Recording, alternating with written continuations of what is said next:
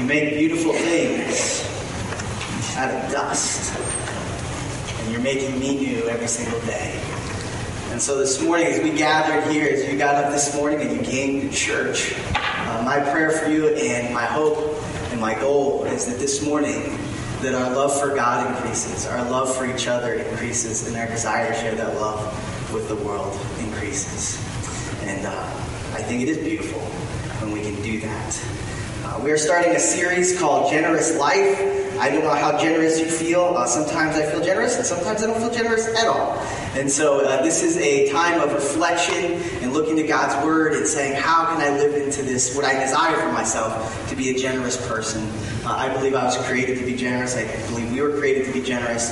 And connecting to that, to the work and ministry of the local church. And so this morning, as we look into this idea of generous life and giving of your time, this is kind of a behind-the-scenes look, like The Wizard of Oz, when you look behind the curtain and you see how does this all work. This is a bit of a behind-the-scenes curtain Sunday, so if you're a guest this morning, we're glad you're here. You get to see behind the curtain. If you are on the, I don't know if I believe this, I don't know if this is real, I don't know where I am as far as what I believe spiritually, well then this is a good place for you because you're going to see what our church is about and what I believe Christ is wanting us to be focused in on. And so we're going to be looking at the role of a deacon and what a deacon is and why churches even have deacons. And so we're going to dive into that, the what, the why, and the how. And as I was thinking about this whole topic of being generous with my time and how our deacons serve us and they're so generous with their time, I was able yesterday to go with my son to tryouts for Tuckahoe Little League.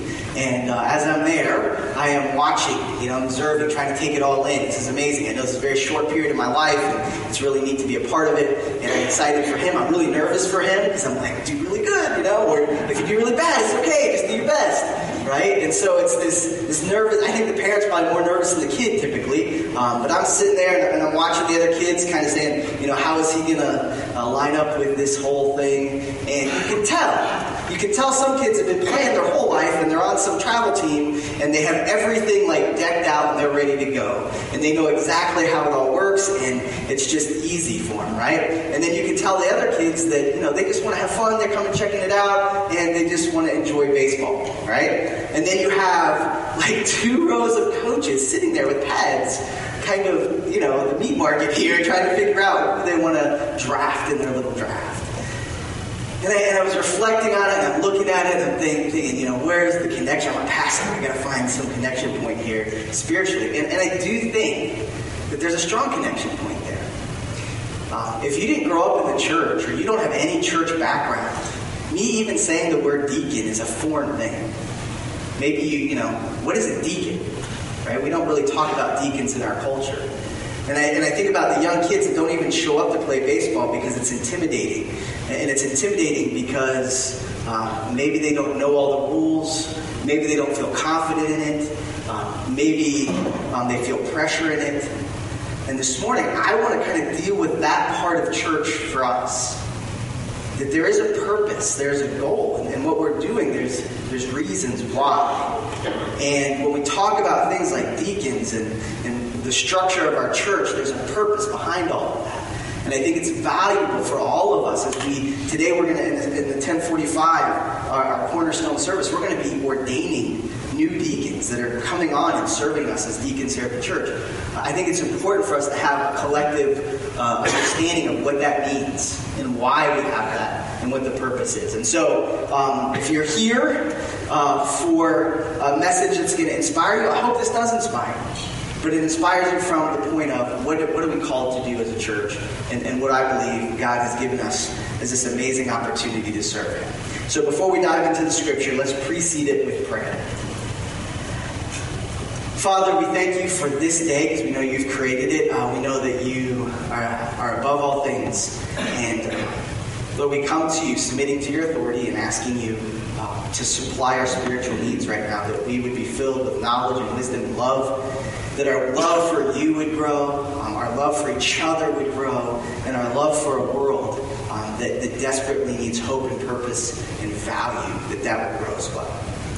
Lord, I thank you that you supplied us already with great people who are serving so diligently and, Lord, are just so committed to this church and to your church, the global church, Lord, that's reaching people with your good news.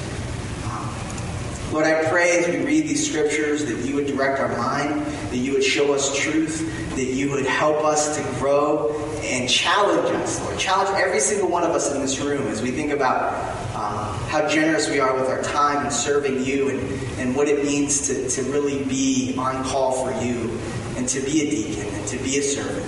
And Lord, I pray that you would inspire us and challenge us and help us to know so that we can be. Lord, we thank you so much and we praise your name. We pray all this in Jesus' name. Amen. We're going to be looking at Acts chapter 6. Acts was written by Luke.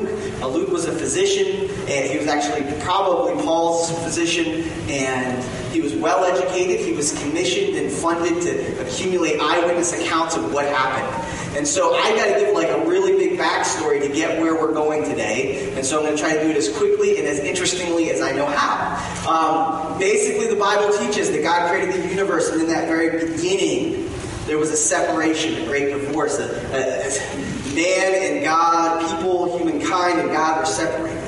Correct? And that was brought by sin. And in that moment, there needed to be reconciliation. And there's always been a need since then for reconciliation. And so God has had this plan. Now the problem is that we cannot bring reconciliation on our own. We need God to provide the reconciliation for us. And so he did that in the form of coming to earth as a man named Jesus Christ. And Jesus lives this perfect life. He dies on a cross. And he establishes the reconciliation. He establishes the opportunity for me, for you, to be in relationship with God. And so now there's this message that we can share with the world that he established when he rose from the grave, that the whole world can now know that they can love God and they can be in close relationship with God. They can be right with God through Christ. And this is a message now that needs to be shared with the whole world. And so for that to happen, there needs to be a love for God. There needs to be a love for each other. And there needs to be a love for a world that needs to hear this amazing message of reconciliation to God. And so, as Jesus comes back from the dead, his resurrection, he meets with Peter, he meets with his disciples, he says, I'm going to establish an organization that's on mission to share this good news with the whole world. And I'm going to use you to do it. And so he establishes, and we call them the disciples. They're learning and growing and teaching in the name of Christ to share this good news. That every single person that ever lives can be invited in to this reconciliation, to this tight-knit relationship, to this purposeful, valuable relationship with their Creator that Christ has established. And so this is started, and it's called in the Hebrew, or in the Greek actually, it's called the ecclesia, the mission. This is the mission. The mission is that everyone can love God now. You don't have to be his enemy, or he doesn't have to be distant, or he doesn't have to be just this abstract idea. He can be a personal, relational God in your life. That you can love people. You can genuinely care about people. You can genuinely have deep, meaningful relationships, and you can be sacrificial in those relationships, and you can grow in those relationships, and you can have people that hold you accountable, and you can grow together in life with this love for each other. And then you can naturally, he will build into you a heart for the world. And so this was what they were teaching. It's so important as we come here. Luke is writing this. It hasn't been written, so there is no documents. There's no Bible to refer to outside of the Old Testament. And so the early church needed guys to be sharing these words that had been given to them. They needed people, men and women, to be sharing this truth so that people would know that they can have this relationship to God. That they can have this relationship with other people. And that the world really does matter, and every person in it matters to God. And so this is where we catch up. That this mission has begun. They're starting to do this, and this arises a problem. And here's the problem. Acts chapter 6, verse 1. Now at this time, while the disciples were increasing in number, people are joining this ministry, joining this mission, this ecclesia, well, we call it church. A complaint arose on the part of the Hellenistic Jews against the native Hebrews. The Hellenistic Jews were the Jews that spoke Greek. The native Hebrews spoke Aramaic. So there's this division because they speak two different languages. There was maybe biases here. There was maybe favoritism one way or the other, and so this brought about a problem. And the Jews and the native Hebrews, because their widows were being overlooked in the daily serving of the food. And so here's the problem, here's the issue. Here's this movement of people that are saying everyone can have a right relationship with God, and you can be welcomed into this community, and this community is for everyone. But unfortunately, within our own community, there's already division. There's already friction. There's already a disconnect. There's already bias. There's already problems. And so they're arising and they're saying, look, this can't be right. If we're going to love each other because we have this great mission and we want to share it with the world, we got to love each other, but we're not loving each other because guess what? This group of widows, and the whole Old Testament talks about, God does not overlook when you neglect the widow and the orphan, the most vulnerable people. He does not overlook that. And he values them, and he wants them to be treated with respect, dignity. And so he says, they say, this is not right. And they complain about it. And so there's a problem. Now, problems arise in our life. Problems arise in your life. How you deal with those problems are important. And so how did the early church deal with these problems? They could ignore it and say, okay, we don't really care. They can figure it out for themselves. They can deal with this on their own. They could overwhelm these widows and these people making this claim for them and say, look, we are too busy with other things. We can't bother ourselves with this problem. Or they can deal with it. And so as we look here, here's how they deal with it. So, in verse 2. So the 12 summoned the congregation of disciples and said, so they bring every leader that they have into a meeting, and they say this, it is not desirable for us to neglect the word of God in order to serve tables. Interesting, right? But this is the what? The issue. What is the issue? We have people that need to be teaching this word because without this word, they're not going to know. And so it's so valuable that this message be shared. And so these guys are saying, look, if we get off track, if we're not single-minded and single-focused in this, we'll lose the message. And then we'll lose the whole point that we have a relationship to God, we have a relationship to each other, and we have a love for the world. And so we have got to keep praying because that's our source of power. We've got to keep studying because that's where we can share from. And so we can't lose track of that, but we still think this is important. They're defining the what. And so here's what they come up with. Therefore, brethren, select from among you 7 men of good reputation, full of the Spirit and of wisdom, who we may put in charge of this task. They don't ignore it. They don't bully it down. They deal with it. And here's how they deal with the question of what are we to do. They've observed the problem. They've reflected on the problem. They've talked about the problem. And now they have a plan. We're going to select 7 people. 7 men that are of good standard, of high moral character.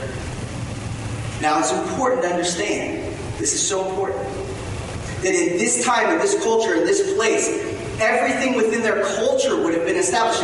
If they were to have done something within their community where they said, we need to get something accomplished, we have a task that needs to get done, they would have selected 7 men. They didn't use that as a biblical number. That was part of their culture. That was part of their time. That number had already been established as when you start a committee, you start it with 7. And in that culture at that time, it was 7 men. And so they were taking the wisdom of their culture, they were applying it to this need. And they said, look, we have a problem, we have an issue, we've got to deal with this issue, we can't overlook this issue. All right, here's our plan. Let's find 7 guys that have high character, high morality, who can take on this task. Why do they do that? Because the next verse, in verse 4, it says, we need to devote ourselves to prayer and to the ministry of the word. It all comes back to this point that they're trying to share with every person that they can know God, they can love God, they can love each other, and they can love the world. That was the focus. That was the mission. That's what Jesus started with Peter. That was what was moving. That's what people were attracted to. But it wasn't just a knowledge issue. It wasn't just a heart issue. It was also a physical issue because the widows were being neglected. And they said, we have an issue. We can't overlook this. We need to establish a group of leaders that will take on the responsibility of caring for these people's physical needs. And so they establish 7 people, 7 men of great character. And so they regather the congregation. The statement was found approval with the whole congregation. And they chose Stephen, man full of faith and of the Holy Spirit, and Philip, Prochorus, Nicanor, Timon, Parmenas, and Nicholas, a proselyte from Antioch. They picked the guys with the strange names, right? But here's the truth. Here's the reality of it. They were so in love and engaged with the mission of the church that they were not going to let this deter them from that. And they were also brought to their attention that it wasn't just teaching and it wasn't just praying that needed to be happening in the church. They also had to care for the physical needs of the people. And so it's interesting that Luke doesn't have to put this account in here. Luke could have overlooked this completely, but he put it in here, I believe, because he wanted to emphasize the fact that this is an area we need to be aware of. That there are people in this room that may feel neglected. That there are people within our body that feel neglected. That there are people in our relations that feel neglected. And that we're not to overlook that or pretend like that's not there. But that we are to come together and say, how then shall we deal with this problem? How will we establish leadership in this area of our church? And so you have the what, you have the why, now you have the how. They established these individuals and they bring them before them and they brought them before the apostles, and after praying they laid hands on them. And so they bring these 7 up and they come around them and they lay their hands on them and they pray for them and they say, may the Lord bless this job you have now. Because what you're doing is equal to what we are doing. What you are doing is equal to what we are doing. Right now, you came and I'm speaking. But the truth is that when God looks at this room, He doesn't just see me speaking to you. He sees you. He sees your heart, your mind, your soul, and your life. And just as He's called me, He calls all of us to serve. And what this is showing is that you don't have to be the pastor, you don't have to be the music leader, you don't have to have any of those gifts or abilities. But you belong. And you have value, equal value. And that you have a place where you can be loved. But you also have a place where you have a responsibility to find that calling that's in you and live that calling out. Basically what they're saying is our power is through prayer and our unity. When we lay our hands on you, we become one. We become one physically. And we're unified in this physical reality that we're one body. And we pray over each other, realizing that we are one. There's no hierarchy. There's no one closer to God than anyone else. This is the reason for deaconship, is that there's so many needs that need to be done. There's so many things within our church, within the body, that need to be reflecting this truth. That we, you and I, every person on this earth, every person that exists can love God. You and me can love God every day of our lives through Jesus. That we can love each other genuinely and authentically. That you and I can have a deep relationship. That I can genuinely care about your needs. I can genuinely care about you as a person. And that I can genuinely care about the world. I can genuinely care about the needs and the challenges and the hardships of this world.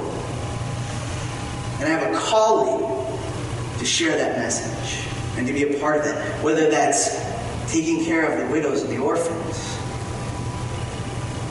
whether that's cleaning a room, driving a bus, whatever it is, it all connects back to this amazing picture that God is allowing us, all of us, not just me, not just a few, all of us, to participate in this act that is of all time and for all people, and applies to all people as well. That you, listening to me now, can serve this God this way, and that what you do matters. This is why this is revealed to us. That there are needs and that there are challenges, but we're not to overlook them, and we are not to pretend like everything's okay, but we are to fall in line with what God is calling us to do, that calling within our heart. So the goal of our church is to love God. It's to love each other. And it's to love the world. And for that to happen, we need people to pray. We need people to be committed to prayer within us. We need people committed to studying God's Word and teaching that. We need some of us to be committed to studying God's Word and teaching it. And then we need people that are committed to serving in every area. Serving wherever we're called, whatever we're asked to do. And that in all of those things, they allow us to achieve the mission. That mission that Christ established when he rose from that cross, that he established for the whole world to know. That you can be in relationship to God through Christ. You can love your brothers and sisters. And you can love the world and share that with them. And so for us, how do we apply that? How do we live that out here at Dayton? Today, in this service, we will be commissioning. Commissioning means you've been given a task, and we are calling you to that task, and we are supporting you in that task. We are commissioning upon you an amazing opportunity to serve in the name of Christ. We have 10 new deacons coming on, 7 of which are being ordained in the next service. Those new deacons are Mary Bush, Mary Beth Essex, John Dennis, Angela House, Don Kamenzik, Chris Lucy, Clay Tompkins, Brian McCarter, Richard Martin, Gary Robertson. Those are the 10 that are joining. Some of those have already been ordained, and some will be ordained today. We have returning to our deacon list, Kristen Jewett, Charlene Hollins, Polly Dowdy, Becky Tyson, Jamie Call, Kendra Brummett, and Wes Strong. These are the people that have heard the call in their life, that we looked at and we said, man, they have great character. They have the type of lifestyle that we believe reflects this good news. Man, this week out of all weeks, we've seen what a bad reputation can do. People of good reputation have been chosen from our body. We've elected them. We've said, yes, we endorse you to be a deacon here at Gayton. What are the qualifications at Gayton? We ask that a deacon be a follower of Christ, that they've made a personal decision to make their life centered on Christ. They're a believer. They're a member of the church. They support the church purpose, vision, and values. And they're a regular participant in our weekly worship. What are the areas of ministry? This is a question I get a lot. What do the deacons do in our church? We've talked about what the deacons were established for. They took care of these widows that were being overlooked. What are they doing with Gayton? How are they connecting into the mission and vision of our church? Well, we have 5 areas here at Gayton that our deacons are a part of ministering and serving to us. Number 1, prayer ministry. A couple of weeks ago, Cantor came up and shared with us that we have a prayer emphasis even during this service. Last week, we talked about praying for the orphans and the places that the food will be sent to. Every instance within the Scripture, before they did anything, they preceded it with prayer, and prayer was the power that energized it. This is a major capacity of what we do. It's of high priority at Gate.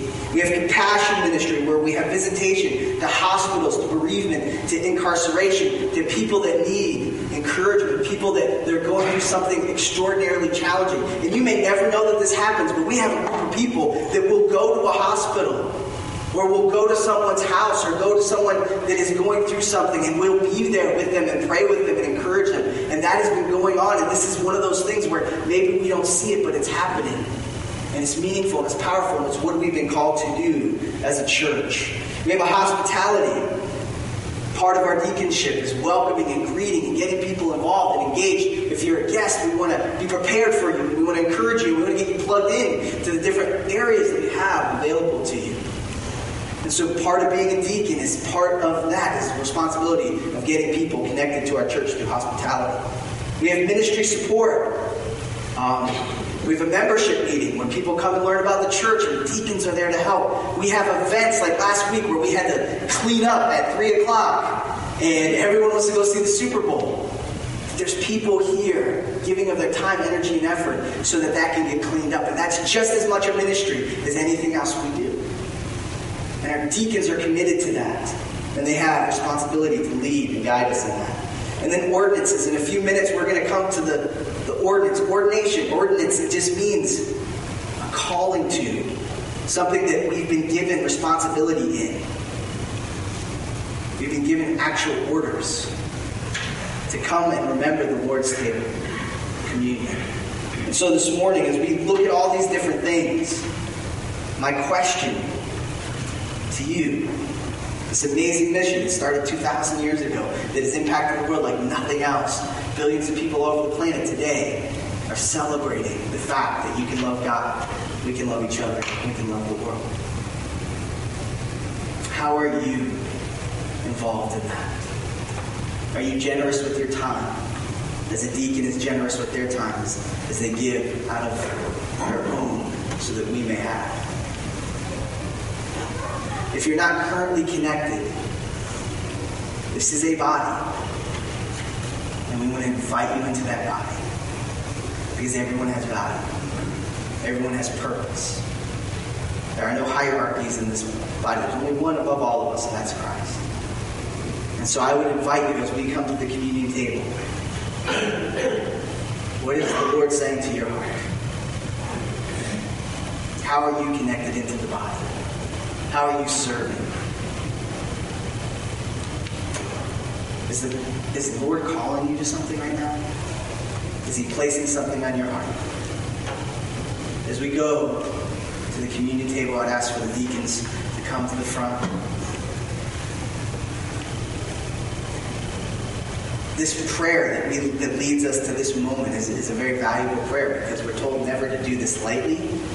And so I would encourage you as we come to the table that you would be open to God and whatever He's leading you to. That you would sense His work in your life and that you would reflect on what He has done on the cross. Let's pray. Father, we thank you for today.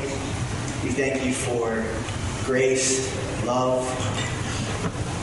And Lord, this morning as we come to your table, we are reflecting on the fact that you started something that's really hard to talk about because it's so big. It's bigger than any one of us. It's the hope of all humankind. It is the purpose of our existence. It is our eternity. It is where we will head once this life is over.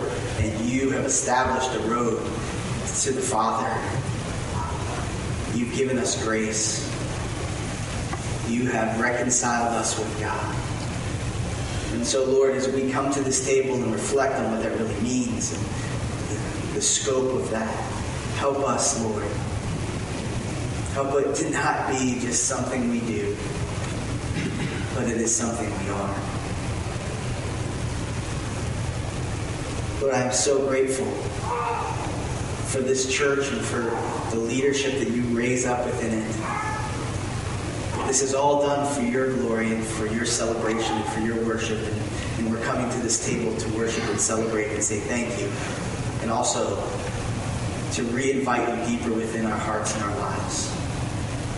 And And so, Lord, we ask you now as we come to this point that we would be honest in our hearts, in our minds, with you. Lord, thank you. Thank you for everything. In Jesus' name, amen. Probably the entire history of the disciples up to this point, every year as kids, as teenagers in their early 20s, they would have celebrated Passover. And Passover would have been that one time, that 1 year ritual that, hey, it's Passover again. And yes, every year it probably lost a little bit of its luster, a little bit of its excitement and its purpose. But for Jesus, he knew that this was the Passover that changed everything. It changed our relationship to God. It changed our relationship to each other. It changed our relationship to the world. That this was a definitive moment in all of history. And so when he took that bread that was leavened because there was no yeast in it, representing his perfection, his sinlessness, when he took that bread, he knew what it meant. They did not. And he said, this is my body. Sin was perfect. Why? Because I love you and want to reconcile you back to God. This is my body. This is the mission I'm beginning. This is the sacrifice I will go through so that every person can be in right relationship with God. And so that's why he called us to remember this and never forget that this is my body. And I'm allowing it to be broken. Perfect life broken for us. And so we reflect on that now. And we realize how much he truly loved us. If you're here this morning and you know in your life that he is the King of your life, you've received the gift of salvation, I would encourage you to partake, but also partake in repentance. If there are things in your life that you need to say, God, I've really drifted, I would encourage you, this is a good time to have that talk with God. If you've never in your entire life asked the Lord to be your Savior, you don't have that personal relationship, I'm glad you're here this morning, but I would encourage you not to do this. Because this is serious. There's a lot of things we do in life that I think are, we're just going to be like, why did I do that? This is meaningful. This is real. And so I would encourage you, if it's real to you at this moment, partake. If it's not, it's okay. It's okay. You're loved here, and we're glad you're here. So as we go, let's ask the Lord to bless the bread. Father, as we come to your table, we ask you to bless this bread. We pray that in Jesus' name.